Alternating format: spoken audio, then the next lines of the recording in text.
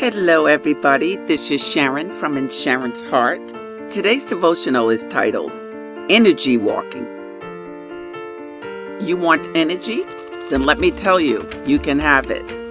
There's no energy looking back though. And yes, I'm telling myself that more than anybody, because I used to look back all the time it seemed. Every time I turned around, I was thinking too long about the things I could not change. And I had to finally face it, that I had to look on those things as learning lessons. Nothing more, nothing less. And today, I can look ahead with faith and expectation of brighter days. Yes, I can look ahead with a bold walk. I can look ahead by walking with energy. How about yourself? Listen, energy's important moving forward because we can move with purpose and determination. Greater is in front of us, therefore we can walk energetically.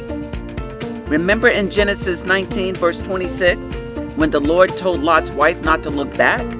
Well, he's telling us the same thing today. Yes, I've come to tell you to walk with your countenance, your spiritual expression, up, not down.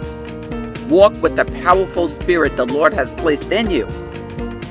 Proverbs 28 verse 1 says, "The wicked flee though no one pursues, but the righteous are as bold as a lion." That's Proverbs 28 verse 1. Did you hear that?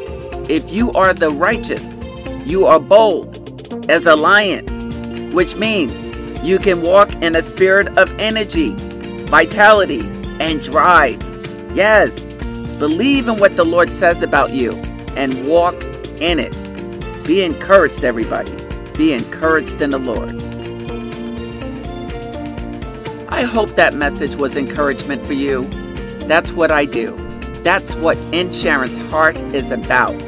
Sending inspiration from my heart to your heart.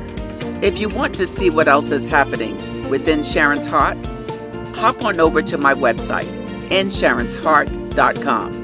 There you will see my courses, and you can sign up for my free webinar anytime, as well as follow me on social media. Just look for In Sharon's Heart.